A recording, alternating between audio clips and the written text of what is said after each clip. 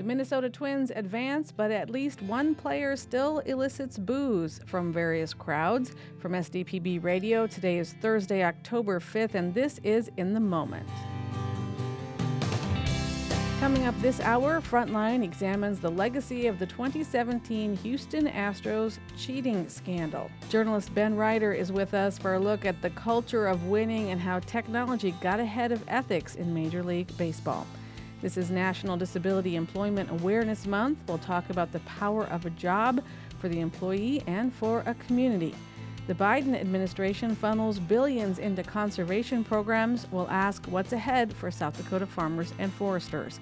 Plus, the South Dakota Symphony Orchestra returns to the stage. We'll preview opening night.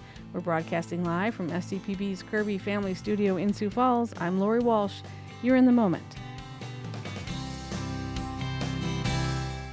A last-minute compromise temporarily halted the looming government shutdown last week, but that compromise came with chaos in the U.S. House of Representatives.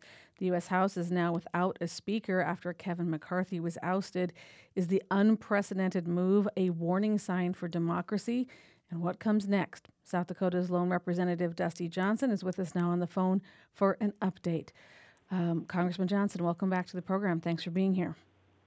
You bet. Warning sign for democracy. I'm pulling that from a headline in the Washington Post. Do you agree with that characterization? How severe, in your mind, is the ousting of Kevin McCarthy? Oh, that may be just a bit of hyperbole, but listen, the situation is not good. I mean, you got 8 hardliners who decided that they were going to destabilize the presidential line of succession and the functioning of our government at a time when we got a lot to do. I mean, we've got a government shutdown in 40 days. The adults in the room are not allowed right now to roll up their sleeves and get to work on those things. And the problem with the 8 hardliners is, Lori, they're not done. I mean, it's just never enough with these guys. Some of them are principled. Others of them, though, are interested in themselves, in attention, and in chaos. And when you've got, pyromaniacs, the fact that they have burned down one house does not satisfy them. It makes them hungry to go burn down a couple more. So this is not a good situation. What kinds of conversations are you having now with Democrats and with other members of your own party about how to get past this and move forward in a reasonable and timely way? It's been a little hard to have conversation with Democrats. I think there is let's remember, 96% of Republicans understood the important stability that came with keeping Kevin McCarthy Speaker of the House. It was really the Democrats that empowered the other 4% to throw out the Speaker. Now, you may say, Dusty, isn't it a little naive to expect the Democrats to bail out the Republicans? Well, I would say it's not about bailing out Republicans. It is about making sure that we have stability for this country. And, oh, by the way, that we're able to find two-party solutions. I mean, the final sin of Kevin McCarthy's reign, the thing that put the hardliners into the most terrible tizzy, was the fact that he had worked with Democrats to avoid a government shutdown. And I would just say to my Democratic friends, if working with Democrats is a political death sentence, then we're going to get a lot less of it in the future. And so I'm not just frustrated with the hardliners. I'm frustrated with the Democrats that are going to make it even that much more difficult to find common ground in our country.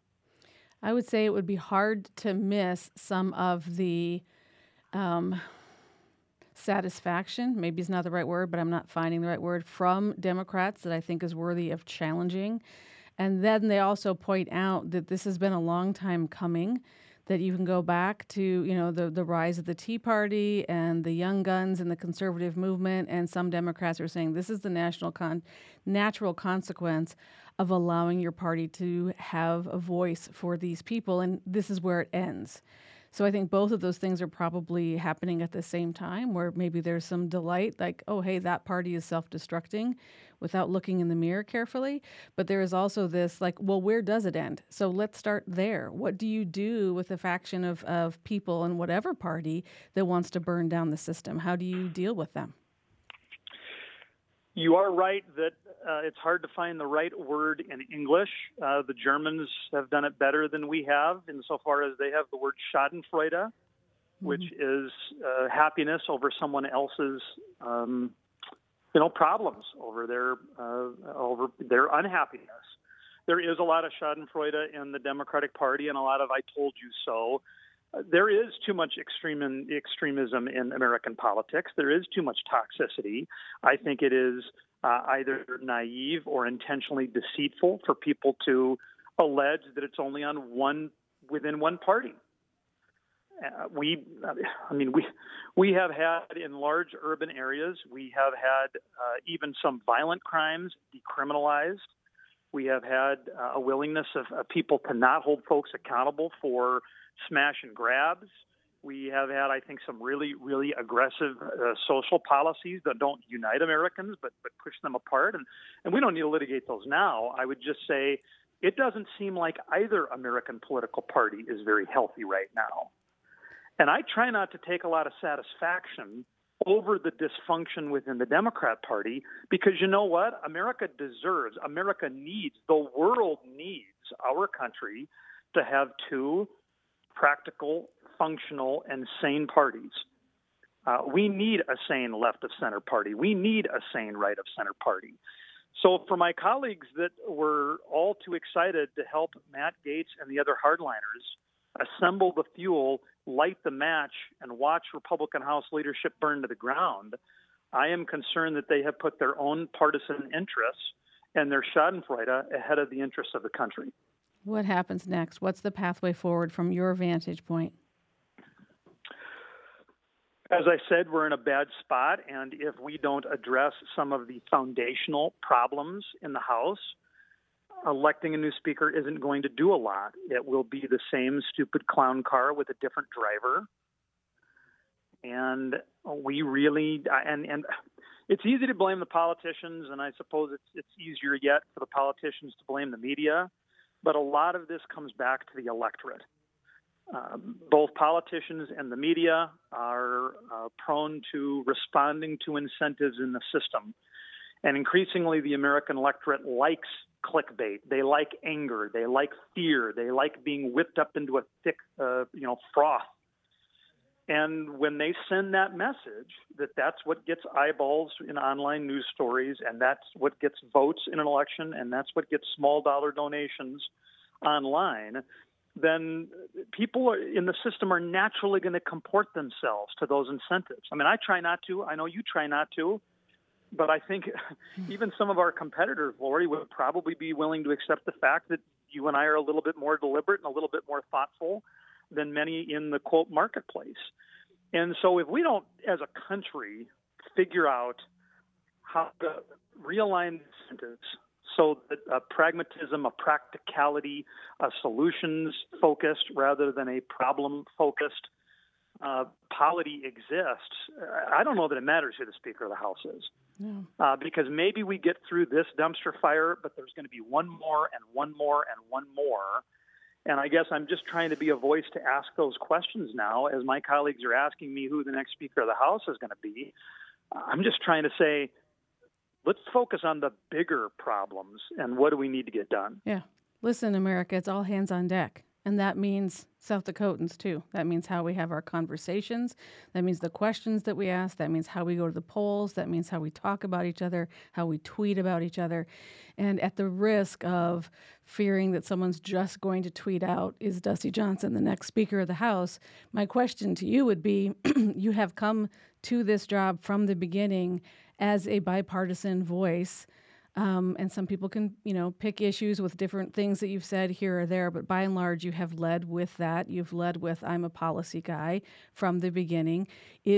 Are you or someone like you, does someone like you have a chance at being the next leader, or is that just we are not even close to being there yet? How does that land with you as a question? Yeah. Yeah, it's not even theoretically possible. Fox News yesterday was running throughout the day a list of the pictures of 8 Republicans most likely to be Speaker of the House. They had my picture included among them, in part because NBC News had written an article the day before that I was kind of a dark horse because I was well respected within the Republican conference. But there is 1,000 miles between being respected by your colleagues and having them think you'd be an effective Speaker of the House. We are not. Listen, I am not. The political landscape is not such that I could be an effective Speaker of the House today. I mean, I don't have to like that, but I need to acknowledge it, and I think we all just need to be called to try to find the spot where we can be the most productive, rather than to complain about the spots where we wouldn't be as productive. Yeah.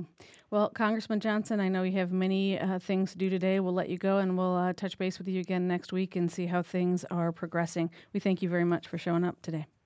Sure. Thanks, Lori. Bye. You're listening to In the Moment on South Dakota Public Broadcasting. I'm Lori Walsh. Well, it sounded like banging. A hitter with the Houston Astros Major League Baseball team would step up to the plate, and the subversive banging of what sounded like a trash can somewhere in the distance was actually a signal of the pitch that was about to come across the plate. And that, my friends, is a powerful piece of intel before you swing the bat in the big leagues. But it was that noise that began to dismantle the biggest cheating scandal in Major League's recent history. Ben Ryder is a reporter and correspondent with PBS Frontline. His documentary, The Astros' Edge, Triumph and Scandal in Major League Baseball, dives into the 2017 sign stealing scandal and its legacy in baseball today. Ben Ryder is with us on the phone. Hey, Ben, welcome. Hi, thanks so much for having me. You have been following the Astros for a long time as a sports writer, and you're the guy that had the famous Sports Illustrated cover that said, hey, they're going to win the World Series in 2016. Everybody laughed at you. It turned out you were right, but you didn't know everything that you would know a few years after the 2016 World Series. When did you start thinking, hey, what did I miss in the rise of this team? And then what did you do when you felt maybe you needed to go back and find out what had happened? Right. Well, Lori, I started covering this team when they were a laughingstock of sports, when they were the worst baseball team in 50 years. That's when we made that cover prediction back in 2014 that this terrible team would win the World Series 3 years later. And the reason for that prediction was that it seemed to me, after having embedded with the team, that they were on to a new way of building a team, new ways of training, of developing players. This is going way beyond Moneyball as far as how they were applying data and analytics and technology to their operations. In some ways, they're really bringing more of a Wall Street and Silicon Valley ethos into a sport that, even after Moneyball, remained very traditional in a lot of ways. And it worked. And they built what has proven to be not just a one-time World Series winner in 2017, but the most successful team of this era. They've just made the playoffs for the 7th straight season. They won the World Series again last year. So part of this film is explaining exactly how they created such a monster on the diamond. The other part is trying to contextualize this very troubling piece of this, which is that part of their success, at least in 2017, was based upon this cheating scandal. As talented as they were, they went over the edge and took an extra step and cheated, for lack of a better word. So it's trying to figure out why an organization like this that was so devoted to finding a competitive advantage in everything that it did went too far. So help people understand the self-awareness of the people who were involved in this. Some will talk to you, some won't. Some say I had nothing to do with the actual cheating. Others like, yeah, we did what the leadership told us to do. Mm-hmm. Broadly speaking, when you sat down with people and looked them in the eye, do they get that they did something wrong? Or do they get that something bad happened that they created here as part of their winning system? Or do they think it was just something to roll over with the tanks as they went to victory?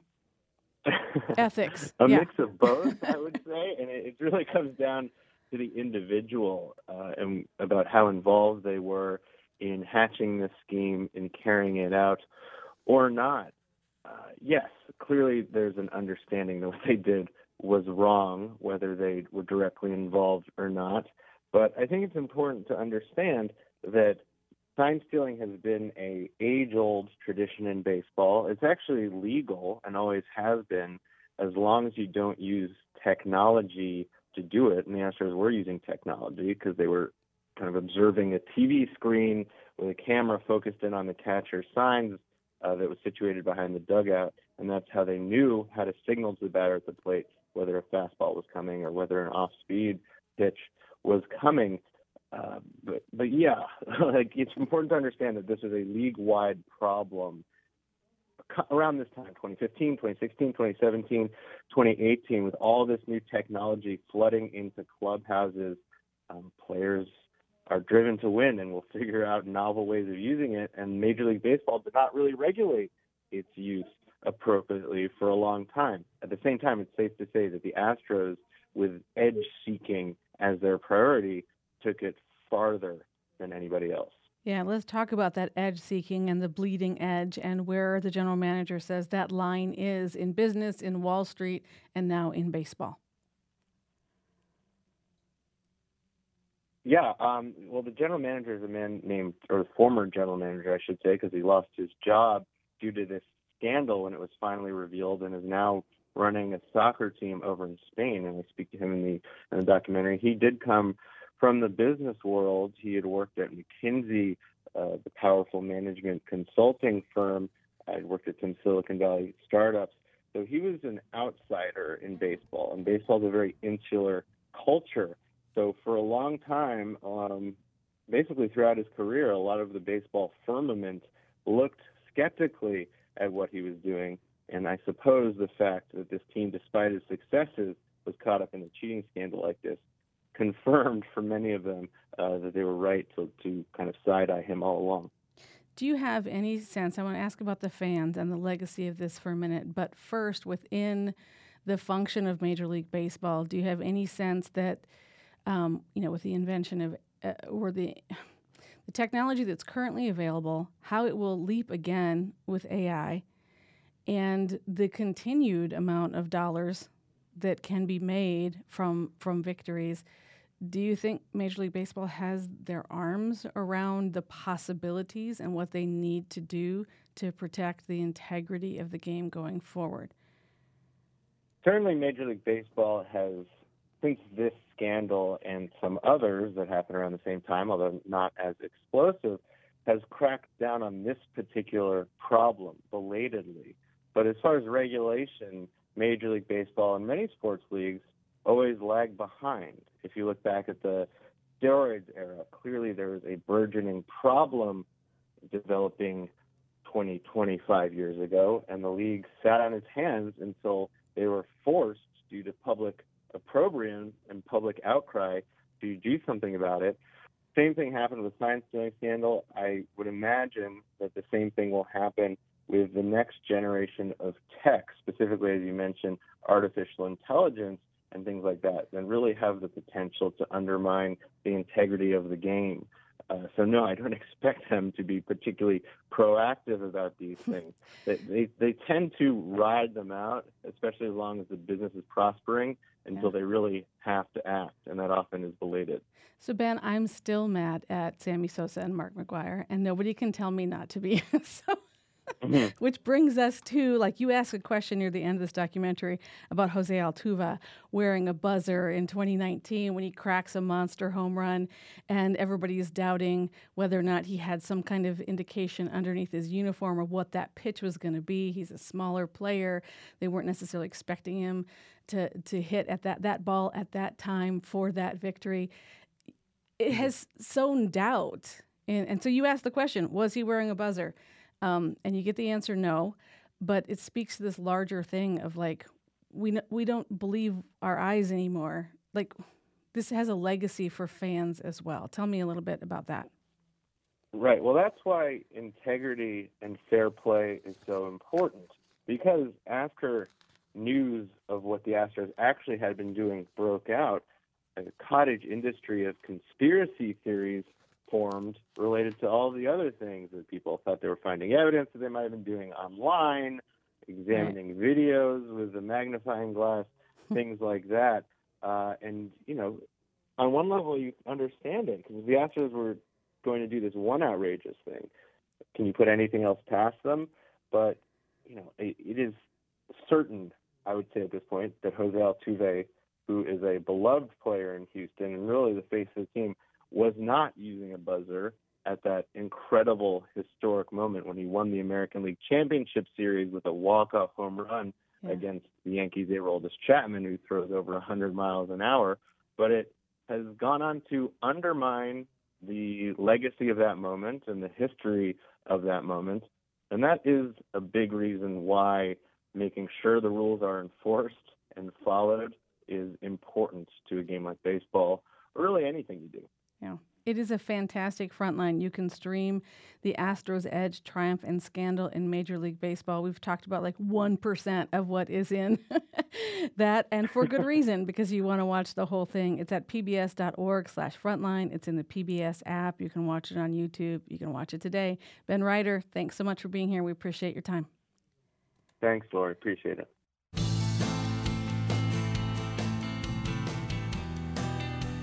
You're listening to In the Moment on South Dakota Public Broadcasting. I'm Lori Walsh. Well, October is National Disability Employment Awareness Month, and the month celebrates the contributions of American workers with disabilities and recognizes that everyone has the right to work and the right to build a career. Employment connects you to your community, can be an opportunity to be self-sufficient, responsible, and live with purpose and meaning. So let's meet some South Dakotans who connected with the South Dakota Department of Human Services Division of Developmental Disabilities and found that meaningful employment. Andrew Fodness works with Dakota Abilities in Sioux Falls, and he is with me here in SDPB's Kirby Family Studio. Andrew, welcome. Thanks for being here. Yeah, thank you. And on the phone, we have Austin Dirk at the Northern Hills Training Center in Spearfish. Austin, welcome. Thanks for being here. Yeah, thanks for your time. And Harvey Faith is with us with Ability Building Services, or ABS, in Yankton. Welcome, Harvey. Hi. Andrew, I'm going to start with you here in Sioux Falls. Tell me a little bit about your job. I work at the Hilton Hampton Inn in Sioux Falls, and I've been there for 7 years. I love it there. I got good friendships with my employees, and I love the paycheck because I get to do music and go to concerts, play video. Well, I mean, go to movies and do stuff like that. Yeah. What do you do at the Hilton Hampton? What kind of work do you do every day? I do the tables, chairs, sweep, vacuum, mop. Nice. Austin, tell me a little bit about your work. What do you do? I work at Baumgars in Spearfish. Tell us more about that. It's I help out with whatever is needed, putting out new inventory, helping keep things clean, watering plants in the summer. Nice. And Harvey, what do you do for work? I work at Hy-Vee in Yankton. What part of the store? Keep the store clean. Yeah. Harvey, tell me a little bit about the customers and the employees that you work with every day. They're friendly. Yeah. And very nice. Do you get to see the same people again and again? Do you have your favorites? No. No? It's all different in a grocery store? I just like to meet new people. Yeah. No playing favorites, huh? No. Andrew, how about you? People come through your business for work, for family trips. What do you enjoy about the everyday people that you meet? They're nice, and I like them, and a lot of them come in just for family trips, and some just come in to work there too, like me. Yeah, yeah. What's a good day at work for you? How do you know you've had a good day at work? I feel I don't slack around. I love doing it. I'm not lazy, and I enjoy it. And then I get all my work done. I get a big paycheck. Yeah, yeah. Austin, what's a good day at work for you? Just uh, just knowing that when I'm do a good day for me would be getting to interact with my coworkers that I work with and getting to help them with some of the stuff they need help with if I don't have enough tasks to work on during my shift. Yeah. Do you have different seasons there, Austin? Yeah, there's when you first start out, you start at seasonal, and then you work up, and then from seasonal you work up from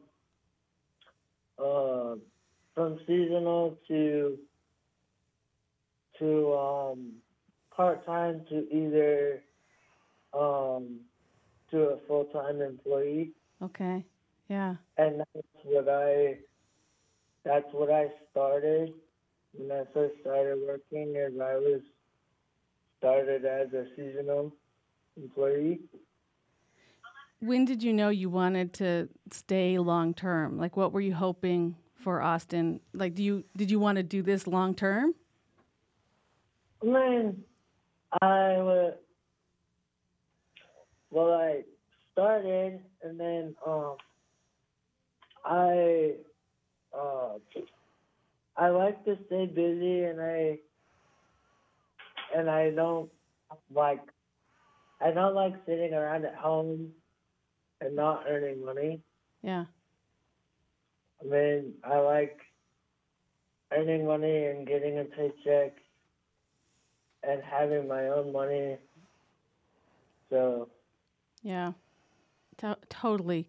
Harvey, as we move into fall and the holiday season, I bet it gets busy at Hy-Vee in Yankton. Are there days that it's hard to keep up with just how busy it can be? And Mostly Fridays. Fridays, yeah. Everybody comes at the same time. Holidays. Holidays, go ahead. And the holidays get busy. Yeah. And when they're predicting some kind of a snowstorm. Right. Everybody comes in at once to get their gallons of milk. For whatever reason that is, everybody needs. How do you handle, Harvey, a bad day at work? How do you handle work problems? Try to get more help. Yeah. From other employees. Right. Andrew, how about you? How do you handle a tough day, a hard day? I handle it pretty well. I talk to people, or I just let it go. Yeah. But yeah, I usually talk it out. Talk it out. What makes a day a hard day? When you can't get your stuff done. Right. Yeah. Andrew, have you gone through a period of time when you didn't have a job that was frustrating? I know you've said you've been at the Hilton Hampton for 7 years. Yeah, the COVID stopped me from working for a while, and then I went back, and I was bored and didn't take very good care of myself, and now I'm trying to do better. Yeah. What do you think you bring to the job, Andrew? What do you think makes you a good employee? I show up and do all my work, and then I have a heart and soul, and I have respect for people. Yeah. Austin, how about you? What makes you a good employee in Spearfish? What do you think? I'm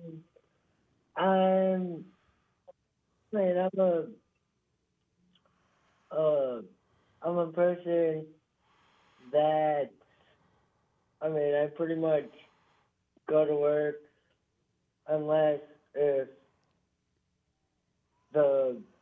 if I can't get anybody to take me in, or if there's a snowstorm or something like that, I'm pretty reliable on that aspect.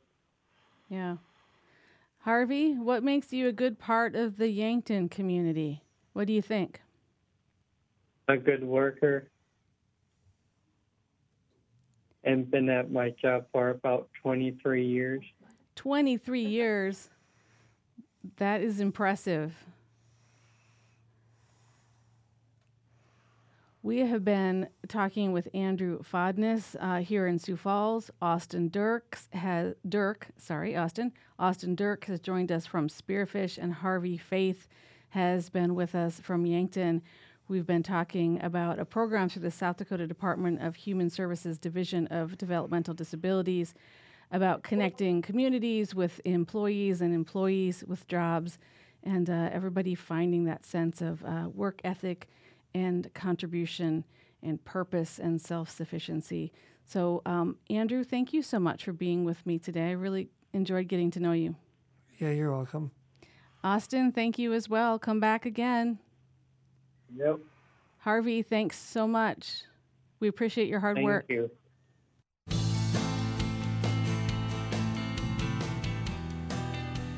You're listening to In the Moment on South Dakota Public Broadcasting. I'm Lori Walsh. Well, the USDA has made $3 billion in funding available for agricultural producers and forest landowners nationwide. That will help these parties participate in voluntary conservation programs and adopt climate-smart practices in fiscal year 2024. It's all part of President Biden's Investing in America agenda. So how can South Dakotans participate in the programs and receive funding? And will those programs find funding in the days ahead as Congress grapples with a leaderless House? We're going to find out some of that with the help of USDA NRCS, Assistant State Conservationist for Programs, Jeff Vanderwilt. Jeff, welcome. Thanks for being here. You bet. Thanks for having me, Lori. Give us the big picture here of the investment and what it is targeted to do. What's its purpose? So the Inflation Reduction Act bill authorized the Natural Resources Conservation Service to take almost $20 billion of money over the next 5 years and invest it in conservation practices to help farmers and ranchers get conservation on their ground that will help store more carbon in the soil. All right. So that's what. Go ahead. Sorry. You want to choose the things that are going to work and then get the assistance to implement them. So tell us what kinds of programs this is for, like what specific practices can be used in South Dakota that would access this funding. Sure. So here in South Dakota, here in FY24, we received $37 million of Inflation Reduction Act funding to implement our Environmental Quality Incentives Program and our Conservation Stewardship Program. And those two programs work with farmers and ranchers to do things like prescribed grazing, adding livestock water and fences to create that infrastructure to do a better job of grazing management on our rangelands. We also do a lot of different cropland practices to help store more carbon in our cropland soils, like assistance with reducing tillage and changing crop rotations to add more or different crops to the rotation that will help store more carbon in the soil. And we also help with cover crops. Cover crops have become really kind of popular in the state, following some of our small grains, and even sometimes we have producers planting it in row with corn as well, in order to help draw nutrients up out of the soil and make them available for plants, and then taking carbon out of the atmosphere and putting that back into the soil or back into residue that eventually decomposes into the soil. We have probably 50 to 60 different practices that producers could come in and apply for. Are you finding that most are people who've already been doing something in this under this umbrella of conservation practices, and they're ready to expand? Or are you finding people coming in and saying, I need to know so much more about this and whether it's good for my operation? What are you kind of seeing on the ground? Sure. Well, we see both, to be honest with you. And our two programs that I mentioned, EQIP and CSP, both kind of serve both of those clientele. Our EQIP program really is geared towards helping newer customers to NRCS understand our programs, get some of the infrastructure in place, and then our conservation stewardship program really helps them improve their management. So once they've done some of the EQIP practices to get things in place, the management then becomes easier. Now, that's not to say that you have to do EQIP before you can do CSP, but those two programs really do complement each other and help folks get used to working with NRCS and with, the federal government as a whole if they've never done that before. So some people are concerned, and I don't expect you to have a crystal ball for what happens with a government shutdown or leadership in Congress. However, the question I want to ask you is about the perception of either instability or money that I would have access to and then I wouldn't if a new administration comes, or if the government shuts down, will this program keep going? I don't want to get involved in something that's not a stable thing for my operation. If people are having those sort of low-key concerns, how do you address that with them? Yeah, the politics does have a tendency to get in the way of us getting good conservation on the ground here in South Dakota. But here's the thing about our programs. Once Congress allocates dollars to our agency, we have those dollars to spend. And we put them into contracts, or what we call, basically an obligating document that then sets that money aside for that producer to implement those practices over the next, anywhere from 3 to 7 or 8 years, let's say. Those dollars can't go away once we've got that contract in place. So the biggest issue for producers that would come in now is basically if the government would shut down, our employees would not be there to assist them in working on a conservation plan for one of our programs or helping them get their practices implemented and then getting them reimbursed. Once the government would open back up, then our employees would be back, and we, of course, would be playing catch up from the time lost. But right. Luckily, we have a really good, dedicated staff here in South Dakota that would work really hard to get things caught back up and get our producers back on the right track. Any final thoughts that you would add about forestry, agroforestry, wetland restoration, something in that neighborhood that maybe people haven't thought of that this would also apply to them? You bet. I'll touch on all those. So with the forestry side of things, we do have a state forester, and we have several practices that would help somebody that owns any kind of forest land in the state. Mm-hmm. And then we've got a couple of easement programs, one that deals specifically with wetlands and wetland restoration. And we've got some folks scattered across the state that would love to help some folks if they have some interest in doing any kind of wetland restoration work on their operation. And our last easement program, the agricultural land easement program, if that program is designed to help folks that want to conserve their operation or their ranch or their farm in perpetuity and make sure that farm or that ranch doesn't get turned into a strip mall or a bunch of mini ranchettes or something like that. We can help them with those types of conservation issues as well. So we have extra money because of that Inflation Reduction Act. Our staff is ready to go and willing to help, and we just need some folks to come in the door. And kind of the big thing is we have a batching date where we take all the applications, and that batching date is November 3rd. And so anybody that comes into our office and gets an application signed by November 3rd we'll work with them here throughout FY24 and see if we can get them a contract and help them get some conservation on the ground. All right. We'll put some links up on our website. Anything you want to leave people with where they can go directly to you and find more information? You bet. If you Google the Natural Resources Conservation Service here in South Dakota, you'll find that we have an office in just about every county in the state. Stop in, talk to our folks there, and they'll take you down the conservation path and help you with the goals for your operation. Jeff Vanderwilt, thank you so much. We appreciate your time. Yeah, thanks for having me, Lori. I appreciate it. We'll talk to you again.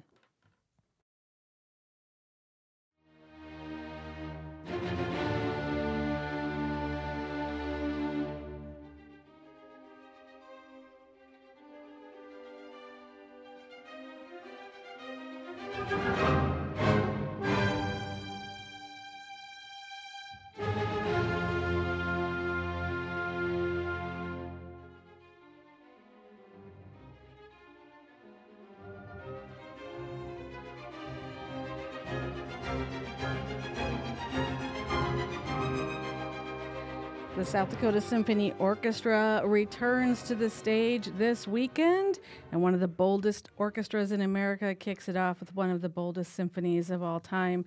We have Delta David Geyer, maestro, music director, conductor, 20 years now with the South Dakota Symphony Orchestra, 20th season, right? Still putting up with me, yeah. Still stopping by the studio. Welcome back. Thanks. You've had a busy summer, and you're ready to go. Yeah, indeed. I saw on social media a little more work with the next phase of the Lakota Music Project. Yes. Do you want to mention what's happening there?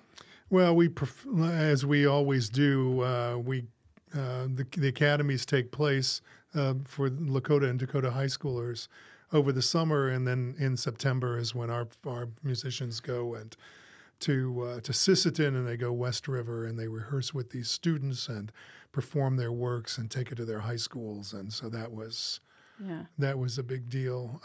But also we had a jam session with the Creekside Singers and Brian Akipa and some other Lakota singers and dancers to imagine the next phase of Lakota Music Project. We had 2 composers on board and filmed it and captured it all, and now these composers will take that experience and go off and write music for us to play together with the drumming group and cedar flute player and so on and so forth. Just a fascinating thing. It has to be so gratifying to be in the room, to think of the friendships and the trust that has built, and then also to start imagining and envisioning what's next. Yeah, this is phase 4 of the Lakota Music Project, which means new music, new tours. It's great. We're very happy about it. So let's talk about the upcoming season opener. You always start out with the Star Spangled Banner, and then this year you're also playing Banner by Jesse Montgomery. Thank you. Which is a very interesting backstory. Tell us a little bit about how this piece was originally commissioned and why you wanted to play it at your season opener. Well, I mean, I've been looking at it for a while. We played Jesse's music before. Yeah. She's composer in residence, the Chicago Symphony, a young African-American woman. And this piece, Banner, is her take on the Star Spangled Banner as an African-American woman. And it's not a negative thing. It's not necessarily a taking of the knee, but it's a reimagining, and it incorporates other anthems like Lift Every Voice and Sing. For instance, is a part of this 8-minute piece. And so it'll be a reflective moment for that. And then we'll follow it with another African-American composer. Yeah. Tell me about programming decisions, and then we'll get to the Beethoven a little bit. Yeah. But starting out with that, I know your pre-concert talk is with the leader of the South Dakota African-American History Museum, the curator. And so you're bringing these Black voices into the concert hall to kick things off with. Talk about that plan, why you want to do that, why that is so important to the South Dakota Symphony Orchestra's overall mission. Well, I mean, this is part of our Bridging Cultures program, which began with the Lakota Music Project over 15 years ago, and then has gone on to expand and involve. Well, last spring we had South Asian composer. We engaged the South Asian community and Chinese and Hispanic and so on. We've done this for years and years. Have not done that much with the African American community in Sioux Falls yet. So this was, very intentional to program these pieces, but also, like, what do you put with Beethoven's Fifth Symphony? Like, you can do just a program with, a Mozart concerto on the first half, but it's always more interesting to me how music plays off against each other, how contemporary voices play against standard repertoire. But then specifically, I was wondering, what does it mean for an African American to write a symphony? Because Beethoven looms large over anybody who writes a symphony. It's been that way for 200 years. Like people in the 19th century were scared to death about writing, particularly a Ninth Symphony. And so many composers died after writing their Ninth Symphony. It's just a litany of them. So, but anybody who comes to this form pace of yourself, symphony, is that the rule? Pace yourself throughout your life if you're like, or you could be Mahler and try and cheat it and write one and not call in the middle and not call it a symphony. Right. Oh, right. So I looked up Adolphus Hailstork. Yeah. I had not heard of him. Right. Lots of people have. This is talk about an American composer and what it takes to sort of gain that recognition, to not only have your music performed, commissioned, but also to have everyday people start to know your name. Right. Well, I mean, it's difficult for anybody as a composer, very difficult to break in, to get your music played, to have 100 people on a stage being paid to play your piece. It's a privilege, right? So it's highly competitive. And then of course we've had these marginalized voices of composers of color and women, which I think we're really trying to remedy that now as an industry. We're trying to do that. So you come to a composer like Jessie Montgomery, well, she's on the rise, so you want to contribute to that. But then Adolphus Hailstork is over 80 years old. Oh, yes. I didn't know that. Yeah, Okay. and he's heard mostly on the upper levels, Chicago Symphony, New York Philharmonic. Like, they're very familiar with his work. Smaller orchestras like ours generally don't play his work. It's really difficult, I have to say that. But it's also fabulous music. It's interesting talking to him about, being a black composer and everything. And do I hear, a little jazziness in here and so on and so forth. He's like, no, man. No. I was like, no. I said, what does it mean for a black composer to write a symphony? And he said, well, writing a symphony, why not? That's all he said.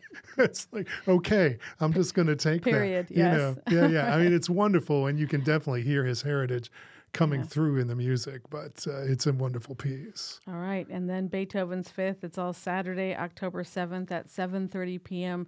Central Time. SDPB does the live stream on that, so no matter where you're at in the state, you can participate in that. This is just the first of many conversations we're going to have about this orchestra and the music we're going to hear this season. So Delta David Geyer, thanks for stopping by. Thank you. That's our show for today. We hope that it served you. Tomorrow on the program, we'll preview the upcoming session of the United States Supreme Court. Mike Thompson is with us. From all of us at South Dakota Public Broadcasting, I'm Lori Walsh. Thank you for listening.